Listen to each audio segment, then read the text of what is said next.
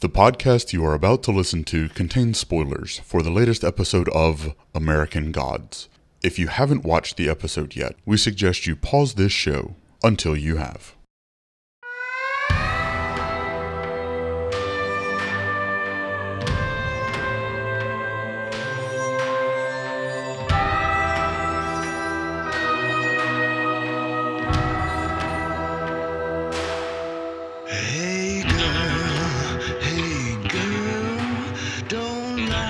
Welcome to Backstage, a podcast from The Shift about the television series American Gods. I'm Brian Huff. And I'm Tori Briggs. And we'll be your hosts on this journey through American mythology. On today's show, Episode 4, Head Full of Snow. I shivered the whole night through.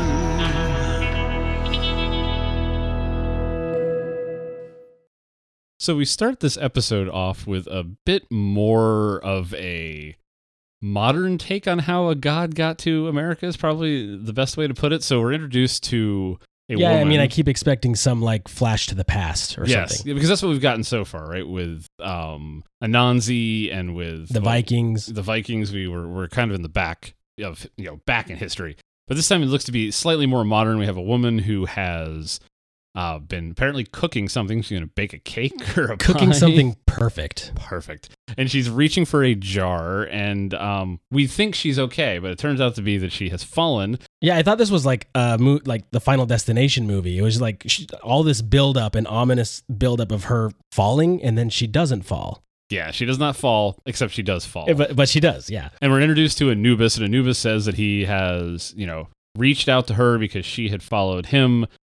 Indirectly, interestingly enough, this was not a case where like the followers of Anubis came to America, because this is a harder sell, right? Anubis being an Egyptian god, the people who worshipped Anubis didn't necessarily come to America, so they had to come up with a little bit more modern, creative solution for getting, the story of how he would have gotten to America. Yeah, just to preface this a little bit, these vignettes, right, are used to introduce how gods came to America. Is that right? Yes, that is the point. We're trying to figure out how these modern takes of gods, the whole point is they kind of got stranded to America, right? Everybody kind of immigrated, came to America, and brought their gods with them. So this is supposed to be the story of how Anubis got to America. So in this vignette, this lady, I guess, is Egyptian born. She's currently Muslim, but she was Egyptian born, and her faith still lies kind of in those old Egyptian things. Correct. She used to believe in, right? Yeah, I believe they talk about her grandmother teaching her the ways. Yep. Yes. So we get a very accurately depicted way of how Anubis determines whether or not you're going to, persist in the positive. With the heart, pulling the heart out. That's the way. Okay. And there's that little snarky, because that's always the thing is like, if you lived your life well, the heart weighs less than a feather. Gotcha. The lighter the heart, the better life you live. Well, there you go. It kind of came out of nowhere. He just jams his hand into her chest and pulls her heart out. And I was like, well, that's a little gory out of nowhere. And she was just kind of like, hey. I was using that. That's what she said. Hey, I was using that. And he's like, no, you weren't. You were not. So not nearly as probably the weakest of the god introductions up to this point. Yeah, just as far as like exposition and action and story, it's just really low key. It shows a lady died, and explains kind of how her faith brought Anubis over to the States, and then the scene of her picking the door to her afterlife. Yeah. Well, she didn't pick it herself. I guess she had Anubis. I thought that was very smart on her part. Well, you've been nice to me so far. Why don't you make the choice? Yeah. She was second guessing, and the cat made sure she was going through, gave her a good push. That little, was that a Cheshire cat? Cheshire? Or one of those like hairless? No, I don't know. The Cheshire cat is from like... That's from Lady and the Tramp, right? That's like...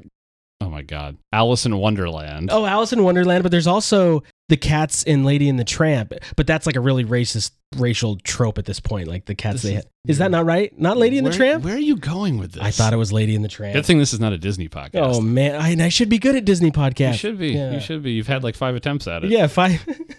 So the weakest of the god introductions, I'd say at this point, nothing really super impactful. We get what Anubis is about. We get that Anubis is kind of a voice of reason, and probably the calmest introduction to a god we've gotten up to this point. Yeah, I think calm is a good way to explain. It wasn't that it wasn't fun to watch, but it definitely didn't have like the action of the Vikings or like the crazy monologue of Anansi. Yeah, there was like no death by 1,000 arrows. Yeah. And it's nothing's ever going to be as good unless you have death by 1,000 arrows. You really just ended up dying from, a jar of peaches, I think is what that was. She was going for peaches. Yeah, I think so. Something. She was looking for something for her pie. Yeah. So anyway, death by pie, Anubis. Yay. And then we're just kind of thrown back in and we get to meet the sleeping sister. So I think we're back on the belief train. I think this episode was lacking any other narrative. I think we talked a bit about how there was no real narrative. There was clearly like they wanted to make some points about race in episode 2, but in episode 3, they were back on just talking about Shadow's belief, and that became kind of what went all the way through the entire episode. Yeah, we get, I mean, we'll talk about this later, but towards the end of the episode, there was a long conversation between Shadow and Mr. Wednesday basically about faith and believing and why things happen. Exactly. So we get Chernobog, or sorry, let's back up again. So we meet the sister who's been sleeping. What's her name again? Don't even ask me. Zoria Pala. That's how Shadow. He's like, you were the sleeping sister, Zoria Pala, and then she had to finish it because no one can pronounce that name. Yeah, no one can pronounce it. So she goes into this bit of a monologue. She's looking through the stars. We actually get introduced to the mythos behind the three sisters, and she's talking about the demon that is in the stars that they are trying to stop from eating Earth. Yeah, basically we find out that they're protecting Earth from, what did she call it, a demon or a bear? Something chained up in the stars. Yeah. I want to say in the mythos it's a dog, but I don't know if she referred to it directly as a dog in this case, or she was just talking about the evil in the stars. Yeah, but that is the mythos behind the 2 or 3 sisters, depending on which version you subscribe to. And so we learned a little bit about her and why the sisters are there, and then she plucks the moon out of the sky and gives us a silver coin, and she makes a reference to how he had the father, but this is the daughter, and I believe that is a reference to the gold coin that he received from Mad Sweeney in the beginning of the series. Right? I definitely didn't pick that up when I was watching. I wasn't sure what she was referring to, but now you say that, he's only had 2 magical coins, right, at this point? The one from Mad Sweeney and now the moon coin. Yes, the moon coin. We don't know what this moon coin does, but clearly it has some relation to, and does something a little bit different, because she refers to how the daughter is different than the father. Yeah, I like how they represented the moon with a coin. That's better than some like hunk of cheese or something. Yes. Sorry. Which would also come from a Disney cartoon. Correct. Did you watch Disney on the flight here? I'm missing the kids. We're recording on location here in Paris, and the kids are at home, and so I have no idea, actually. Okay, good. Anyway, so then we're thrown back. He is apparently inspired in some way by this conversation that he has with the sister. He goes down. And like some renewed confidence. Yeah, and he goes, all right, Chernobog, let's do this again. And the funny thing is he doesn't like double or nothing him. He basically tells him, you can still kill me.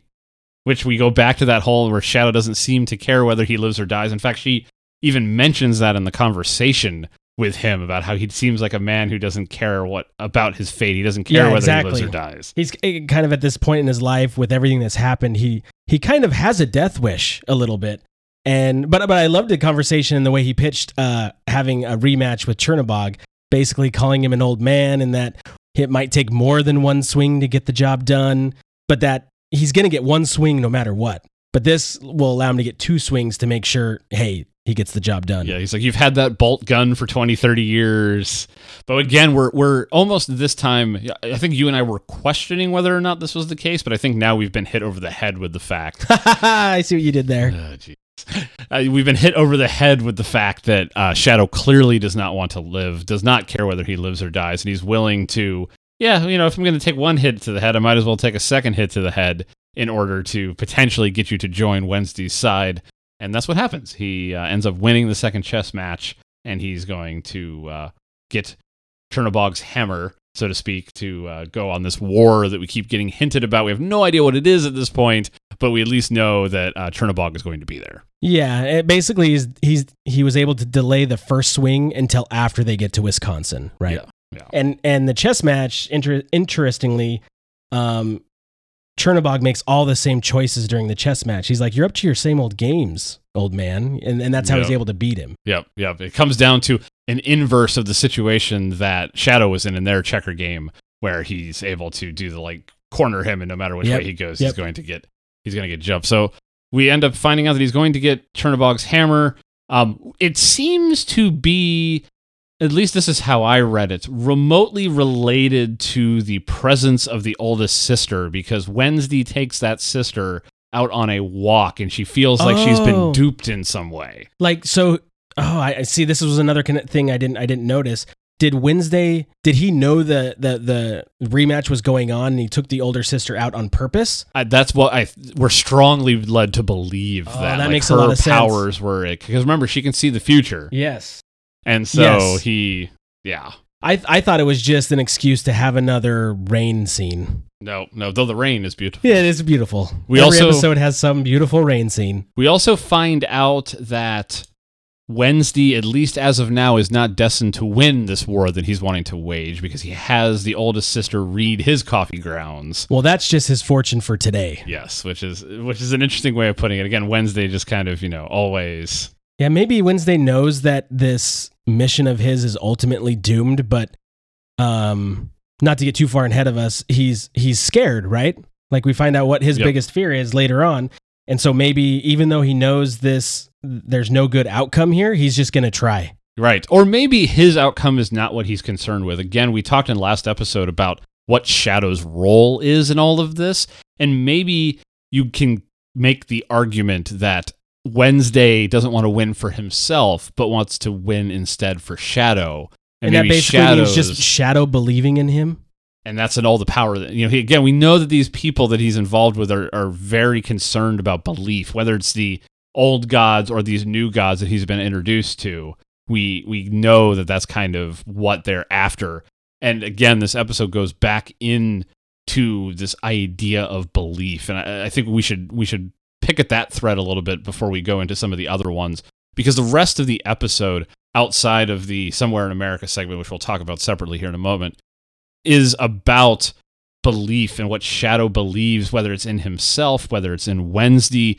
And we get the episode title this week, Head Full of Snow, based on this weird portion of the show where Wednesday is trying to Shadow to make it snow. Yeah. So there's like throughout this episode, we have them robbing a bank, right? And it's split up into different scenes. But I think ultimately what Shadow's trying to accomplish there, apart from getting some money to continue their journey, but to show Shadow that things can happen if he believes. And so he has Shadow think of snow. And I love the Coco scene.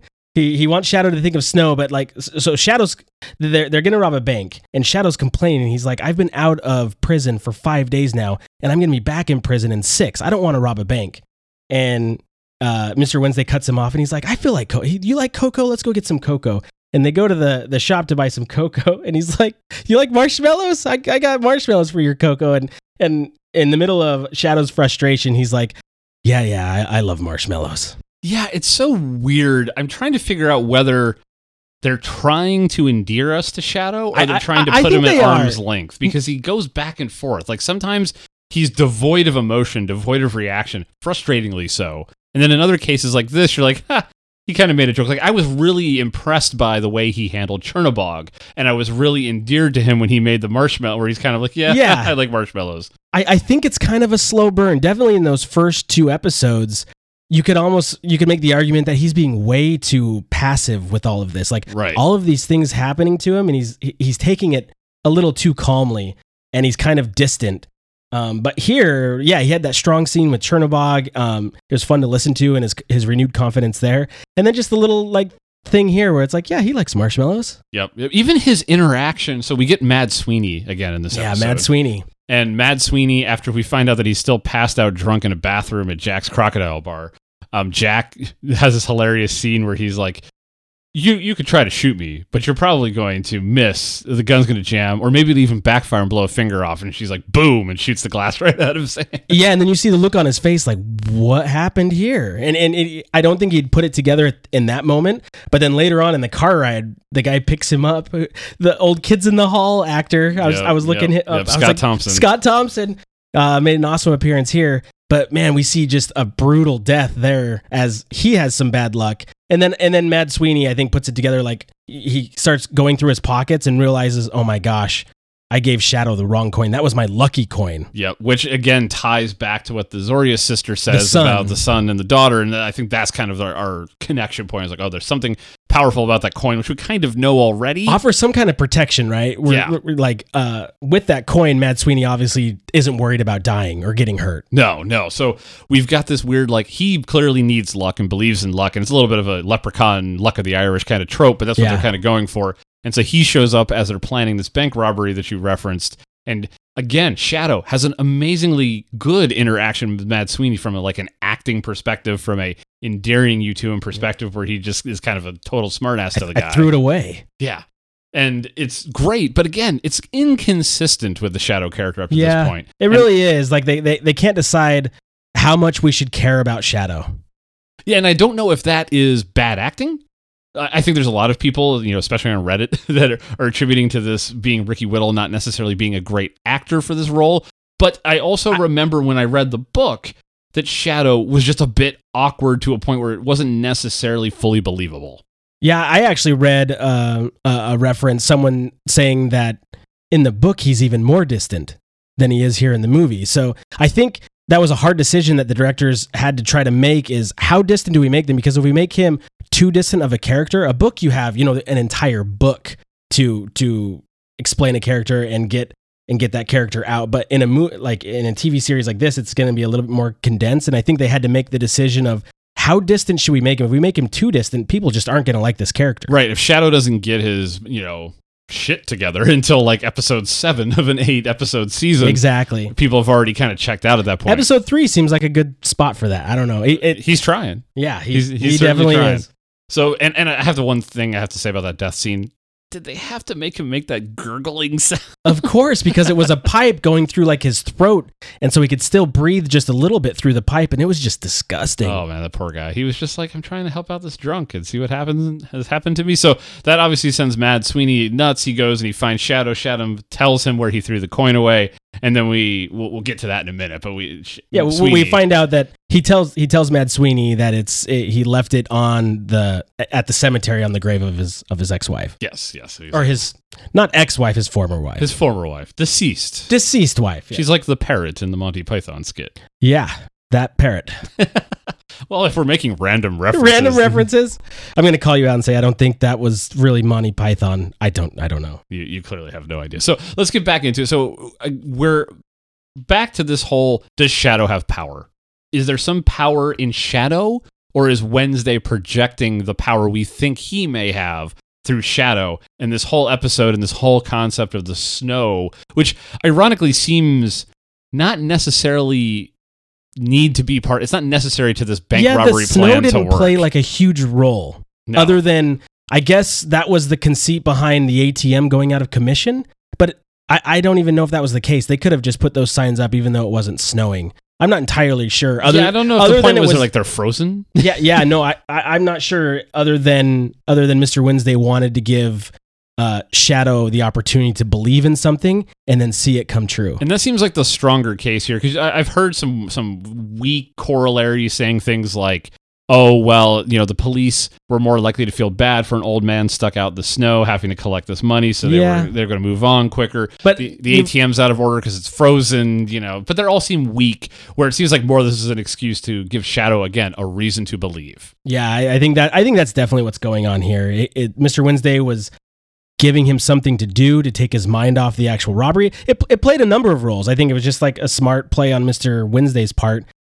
We need some snow to create some cover, maybe for the bank robbery. It's going to let you focus on something else. And hey, it's going to start snowing and it's going to blow your mind. Yep, and that's exactly what happened. And Shadow wasn't exactly sure how to feel, to the point where I believe he asks Wednesday, did I make this happen? Yeah, did I make the snow? And Wednesday, again, always like always, he has a great response. I can't remember exactly what he says. He's like, well, if you believe you can do impossible things, then you'll go about the rest of your life knowing that you can do impossible things. Yep. There's, again, and you mentioned this earlier, but they're in this car ride after they've successfully robbed the bank and it's snowing and they got they're counting their money and he pays Shadow with the stolen money, which is funny because he made a comment earlier about how, but I'm paying you with stolen money. Yeah. It's like, all the money, where do you think it's coming from? Yeah.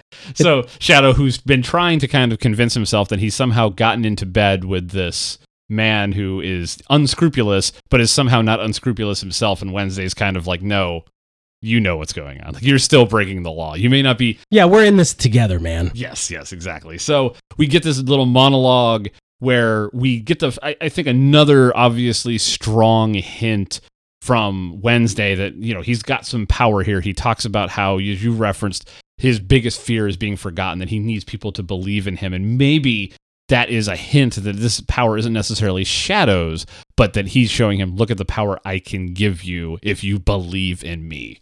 Yeah, that could be the case. Because we've talked about this a little bit, but I've wondered, like, what makes Shadow special? Like, why is Odin interested in Shadow?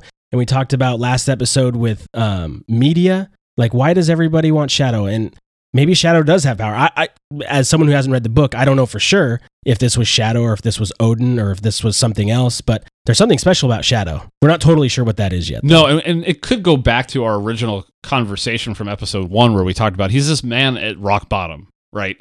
He's the empty vessel. He's the empty vessel. He's the person that can be built up from the ground. He's had everything stripped away. He's been laid bare, and maybe that's why everybody's kind of attached to him. But we haven't really had too much more to go on than that at this point. And here it's hinting either that he's obviously starting to believe because maybe this was Wednesday's way of testing how much Shadow believed, because if he could get his power projected through Shadow because Shadow believed, it could be that. And that seems like a very strong, potential piece of evidence. It also could be the other thing we talked about, which is just maybe Shadow does have this power, and that is why all the old gods and new are still interested in him. Yeah, at the very least, Mr. Wednesday was able to convince him or able to get him to do something, and that was think about snow.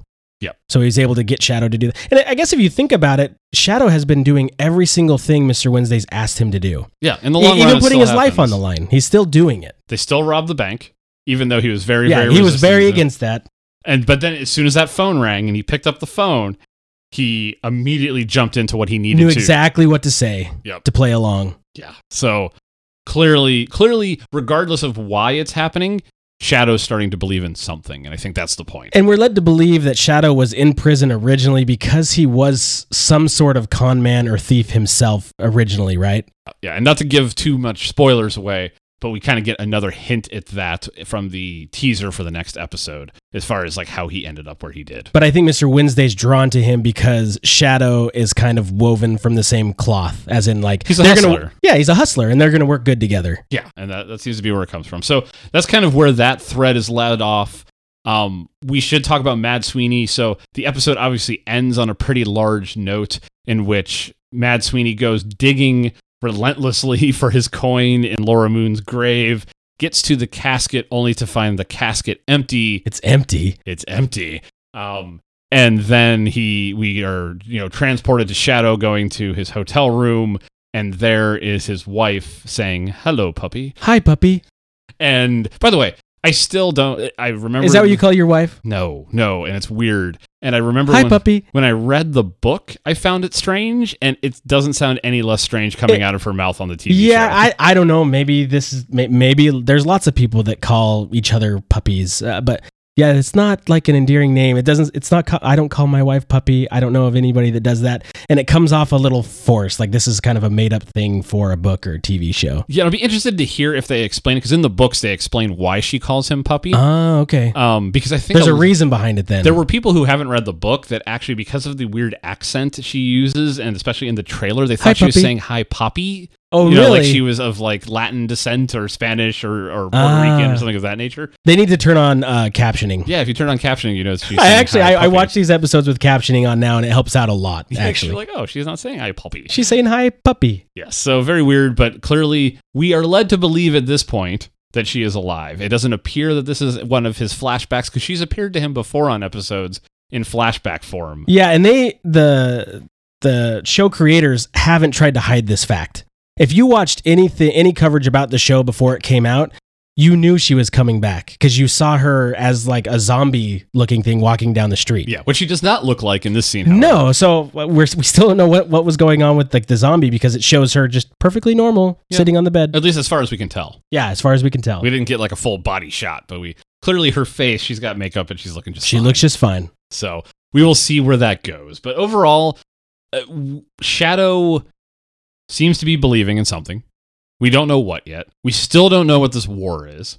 Yep. We don't have any more details about all of the players and how exactly. I still wonder, how do gods fight each other? Yeah, we don't know. Or other than with faith, like it's like who can I make believe in me? I got more believers than you have. Yeah, are they like bringing armies of followers? Because for example, if we look at like the Crusades, you could argue that the Crusades are like the perfect example of like a holy war over religion in which the gods, and I'll be interested to see if this gets referenced, but the gods brought their followers to fight, and that's how they carried out the battle on this earth. Yeah, maybe the battle's going to take place through people. Yes. And not the gods themselves. Which at again, all. Shadow's role, what is his role in all of this? Yeah, I don't know.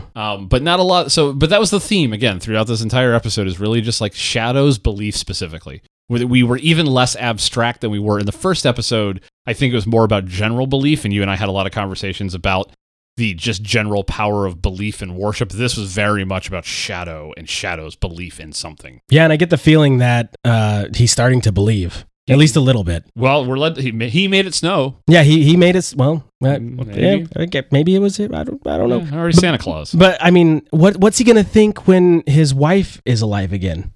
I mean, like that's going to be another thing that's going to totally blow his mind. Has to. How did she come back to life? How did she come back? Who's responsible? The lucky coin. Yes. One totally separate point, even though it's not directly related to Shadow. I love the little bit about Jesus Christ. Oh man, this was one of my favorite exchanges actually. A Wednesday in the White Prince Jesus Center. is doing quite well. Yeah, White Jesus is doing quite well. I just talked to him. He's like, but what about Spanish Jesus? And yeah, Greek Jesus? Mexican Jesus. Yeah, and African Jesus.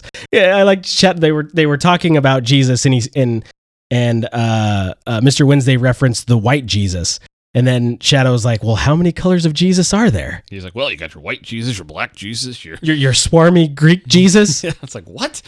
But like, the little reference to the Mexican Jesus coming over illegally. Yeah, just like, and he made the probably hilarious but also horrible wet back. He's like, his back was as wet as it can come. Yeah, crossing the Rio Grande just like the rest of them. It's just, I don't know. It was a funny exchange, and we haven't seen Jesus, but obviously, I mean, like, there's several different Jesus players. I love this Jesus. Multiple Jesus. Plural Jesus. So I'm sure that'll be fun when that comes about and see how many feathers get ruffled. They certainly have had no problems ruffling anybody's feathers. Oh, they're not shying away from talking about race of any kind. Yeah, and ironically, at least Anubis is probably going to be the least offensive of the gods that they introduce. Yeah, probably.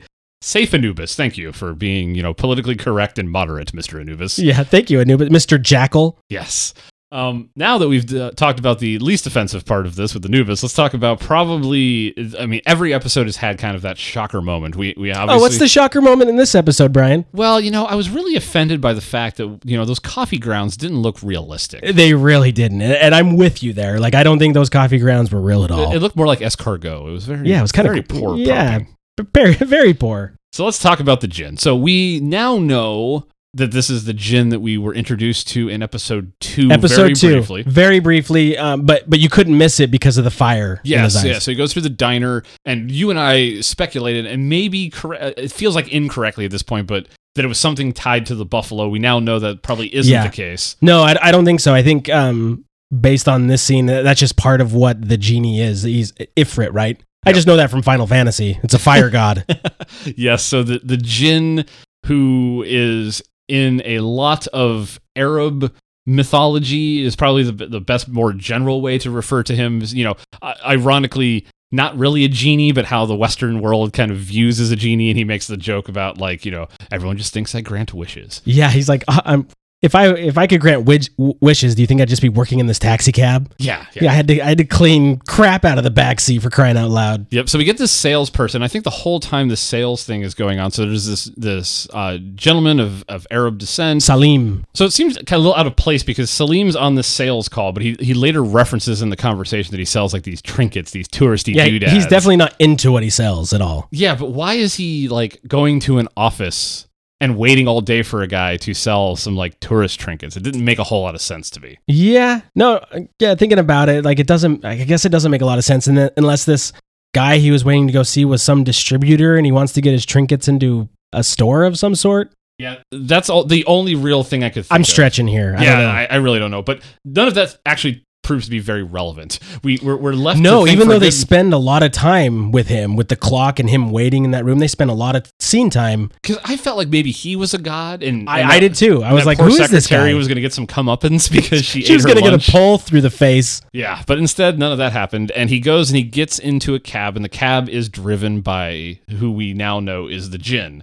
which is the representation of that mythological creature that we tend to associate with genies, but obviously is more of like a fire type entity. He has the fire of life inside of him. Yeah, you just see, he briefly takes off his glasses in the cab, his sunglasses, and you see the fire in his eyes. Yep. What is interesting about this one is we are in modern times, it appears, and this man, Salim, instantly believes in this man. He goes, "Oh, Jinn, I have never, what are you doing in this cab?" He sees the fiery eyes. He talks about his grandmother's belief in them, or that she claimed she'd seen one before. Yep. That they are in the desert, city, or in the city. Yeah. Yeah. Well, he talks about the desert, seeing one, but he's also like, I did not know that you were in the city, and he clearly believes from the jump.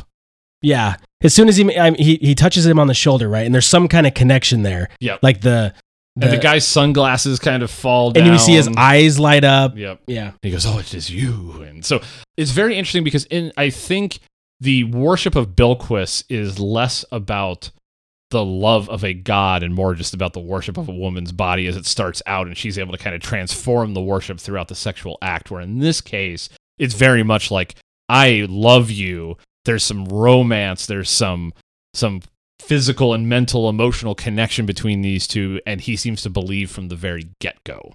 Yeah, Bilquis doesn't seem like she has any connection with the people she's with other than like the physical act of them worshiping her and getting her power. But these two, they kind of made it seem like there was a connection between them for some reason. Yes, for sure. And so what ends up happening is he kind of invites him, Salim invites the Jinn up to his room, and the Jinn comes up to his room. The Jinn does come up.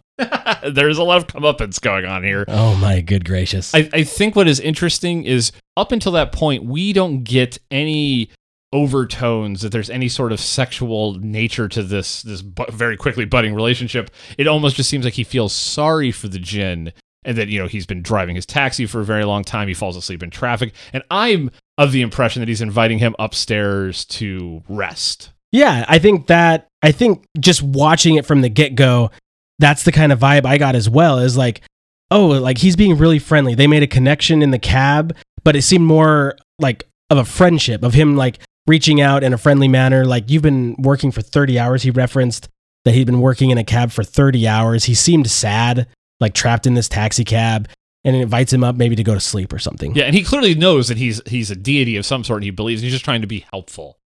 Yeah, whenever you come across a god, you kind of want to be nice to him, I'd say. Especially if you believe in him, and he's got fiery eyes. Yeah, for sure. Gotta look out for those fiery eyes. Instead, we are treated to a little, gay lovemaking. Yeah, I guess you could say that. It's so. Here's my. How would you compare this scene to the Bilquis scenes? Here's my challenge with this scene. And it was almost made worse by the commentary from the producers at the end of the episode. I have no problem with them representing a gay relationship on the show. I have no problem with there being blatant gay sex on the show. None of that stuff bothers me one bit. Could care less. It feels forced for the sake of forcing it. In fact, they even reference at the end of the episode where I think it's Fuller says, we knew that we wanted to represent a gay relationship in some way, and we knew that this would be challenging because it is a god who is of a a segment of people that tend to be very anti-gay, and that is why they did it. But that's the only reason why they did it. It almost just seems like, why did you do this? I get. Did they force it in there just to get equal sexual representation with the stuff they were doing with Bilquist? Do you feel like it was forced in there for that reason? It could be, and that's why I don't. Or is it, were they trying to correctly depict what was in the book? Because that's what they claimed with the Bilquist scene, is they wanted to depict it as written. Well, and that's the key to remember here, is this stuff is not in the book.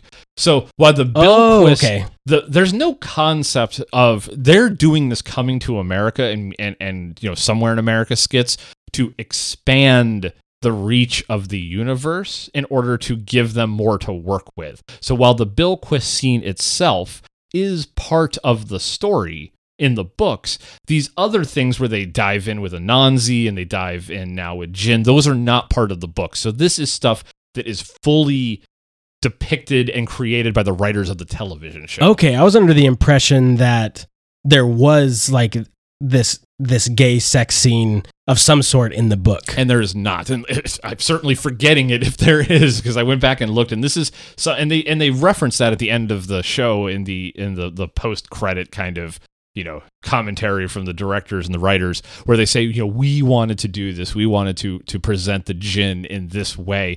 And again, I have nothing wrong with it.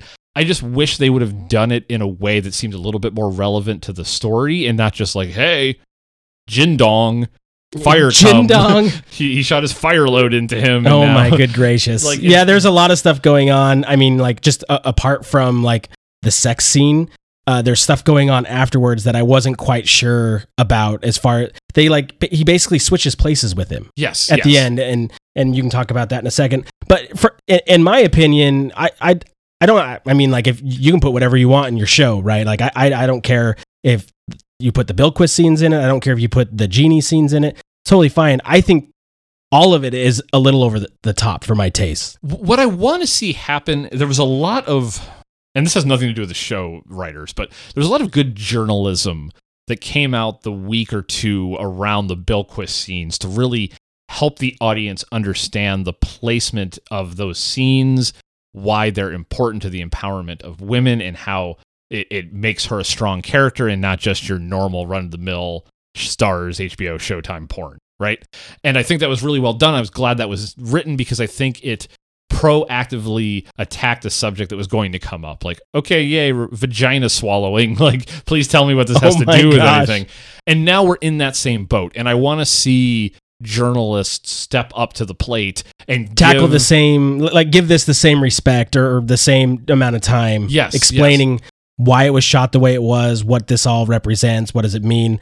There was that Reddit thread you came across where it's they reshot the scene because it wasn't gay enough. And and I didn't. I wasn't going to mention that because I didn't verify that. I don't even know if that's true. Right, but it's going to show you this is maybe more susceptible. It's hard to tell this day and age where there's enough going on in gender as well as because sexual. What does that mean? It's not gay enough. And that's what, and I doubt those are the exact words that were used. The reason why I think it's important to point that Reddit thread out is just like we have kind of created a society at this current point where gender rights are a huge deal, so still are, fair rights regardless of sexual orientation. And I want the media to step up and explain in a far better way than a straight white man could, just like we are not the best people to give commentary on why the sexualizing of a black woman is important to the show and the narrative. I want the journalists to step up and explain to the general audience why this scene is powerful and important. And it is a big deal because you have two men who are from a culture that tends to look down upon, homosexuality. Most definitely, yeah. It's a powerful statement to make, but it needs to be more powerful than just the holy shit, I can't believe they did that. It needs, or there's giant dong. My concern is that that's partly the reason it's here, which would be a concern, right? That they're just doing it to have discussion about how graphic it was. Exactly. And like I said, it did not help when the writers come on after and we just knew we wanted to depict gay in a culture that tends to not like gay. And it's got to be more than that. It has to be, because you can't put a scene like that is going to elicit those kind of responses like you've done in the past. You have to hang it on something that gives it some meaning and some power beyond just like, hey, look what we did. Yeah, and where I was struggling, and perhaps you can shed some light on this with some context from the book without giving away too much from the book, but I was struggling for the narrative implications of this. Like, why did they switch places? Was like I read a little bit that the taxi might have represented like the genie in his bottle, and then this scene was basically the genie escaping the bottle, and now this salesman is trapped in the taxi cab. But he seemed to be very happy to be trapped. Yeah, he put on the glasses. I think he was happier to be in that taxi cab than he was selling whatever trinkets he was. And I think that's the point. Now, and I think it's still up in the air. Did they trade places? That I don't know. I mean, or did he just help free him and he's like, hey, thanks for the suit. You're looking kind of dapper. That could be the case. Like, I don't know if they're actually traded places and like one actually looks like the other at this point. I don't know. And we don't know the narrative implications because, again, the roles of these gods are the roles of these gods are being expanded for the television show. So we really don't know necessarily what this is going to mean for the long-term narrative of the plot. But that makes it fun, right? Especially for people that read the book. Yeah. It makes it more interesting for us because we're like, oh, you're not giving everything away. So that's good to know. So this is going to be one of those scenes, and what is telling here is the Bilquist scene, regardless of what you think about it or how it was depicted, was part of the book. This is the writers not the first time. They've obviously taken a lot of creative license with the show, but this is the first time they've hung it on one of these type of scenes. The Anansi scene being another one, but the Anansi scene, ironically, despite as challenging as it was emotionally and culturally, it wasn't done with the undertones of graphic sex for the sake of graphic sex. And this is very much of the same Bilquist vein without necessarily having the bigger statement to make that the Bilquist scene potentially made. Yeah, I just hope it wasn't for the reason of, we know people are going to be talking about this and this is going to make waves just because it's so graphic. Like, I hope that's not the angle they were going for. There was it was like a fun introduction. Like, I think the taxi cab scene itself, like when they were in the cab and them talking, was very well done. The sex scene, people are going to go different ways with that. But them changing places, we're going to see how that plays out afterwards. Yeah, if it has any meaning at all, or if it just turns out to be the reason why he was wearing the suit in episode 2. Yeah, that's about where I was going to go, is now we know why, because these vignettes have been bouncing back and forth in time, right? Yep. So this obviously took place in the past, because in episode 2, when they're in the cafe, we saw the djinn with that suit on. Yes. It looks exactly like it. So we're assuming at this point that is the suit, and this happened after he'd already freed himself from the taxi cab. And he's out and about, and Mr. Wednesday's recruiting him. Yep, for some reason. We don't know why. Maybe he won't grant him a wish, but maybe Mr. Wednesday's looking for a few wishes. Yep. So a lot of threads to see. Very interestingly, like, we now need to know what's going on with Bilquist. We know that she's going to play a larger role, but we don't know we didn't see her at all. She's had no direct interaction with any of the characters in the current timeline that we have been shown. We don't know what is going on with any of the new gods at this point. We saw something that Redditors found that I thought was interesting, is there is a silhouette of a man wearing a top hat that is seen as they're leaving the bank on the security camera, as well as that flash of an eye, and we don't know what that eye is either. I took that as the top hat shadow as the world, and the eye as media. So basically showing like the two New World gods are watching every move here. Yep. I saw some people say maybe that was Technical Boy. It could have been Technical Boy, and it's a security camera. Yeah, we don't know. And to remember, the audience who hasn't been following the Showtime press materials doesn't know about the world yet. Yeah, it's really hard to miss. But there is a lot of people out there that aren't watching any of the commercials or anything else, and they're just every Sunday watching the show, and they have no idea who a man in the top hat would be. Exactly. So we've got that thread. For people who are a little bit more just grounded in what's going on in the show, we obviously need to know what's going on with Laura Moon. And as we saw kind of from the post-episode teaser, we know that we're going to get a lot of that in episode 4. She's clearly back in some way, and we don't know what that means. So and again, the djinn, we don't know like where that's going to come, or this is going to be a lot like Bilquist, where we find out these things, but we don't actually know, at least at this point, the impact of that. And then obviously Mad Sweeney is got to know that Laura Moon's alive, and he doesn't know what happened to his coin. Is his coin gone? Is it consumed? Yeah, I don't know. His coin is gone, and she's alive, so she's definitely under the protection of something at this point. Yeah. So I guess we'll see how all this plays out. How do you feel about just how the story's building up in general? We were complaining before about it always ending on cliffhangers and not really giving us much to go on. I still kind of feel that way. It's introduced. We still get great dialogue, great scenes, and it's introducing more characters.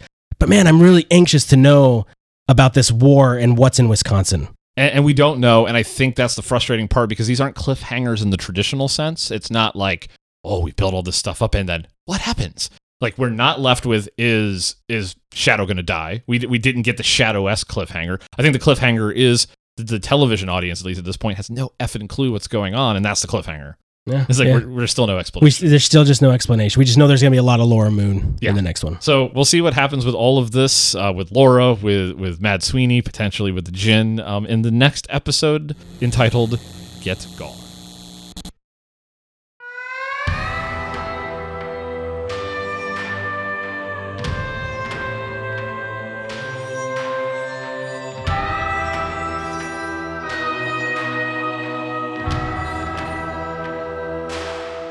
Hey girl, don't lie to me. Tell me, where did you sleep last night?